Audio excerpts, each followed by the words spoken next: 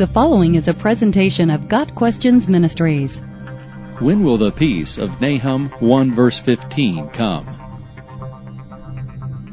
Nahum 1:15 predicts a future time of peace, stating, "Look there on the mountains, the feet of one who brings good news, who proclaims peace. No more will the wicked invade Judah." To discover when this time of peace will occur, we must consider the larger context of Nahum.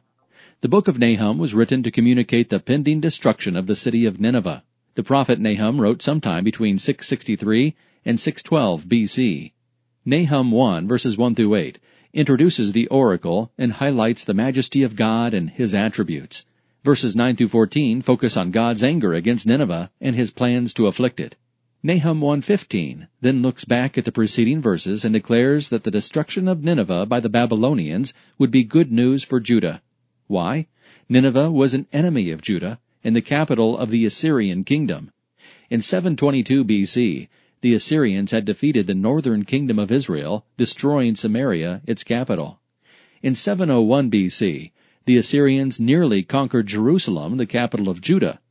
The Assyrians were widely known for their endless cruelty, Nahum 3 verse 19, leading God to condemn Nineveh to destruction.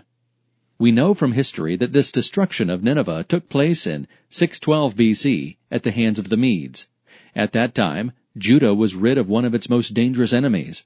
The report of this news would have been considered good to everyone in Judah. The last half of Nahum 1:15 says, "Celebrate your festivals, O Judah, and fulfill your vows. No more will the wicked invade you. They will be completely destroyed."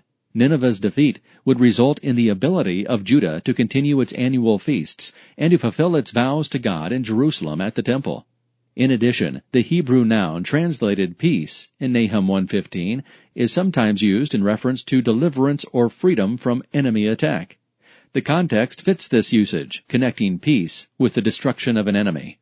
In the New Testament, Paul quotes part of this verse in Romans 10 verse 15 when he writes, "How beautiful are the feet of those who bring good news." This does not mean that Paul believed Nahum 1:15 was a prediction of the gospel message. Instead, he used this verse to connect the preaching of the gospel with the deliverance from sin provided by God's salvation.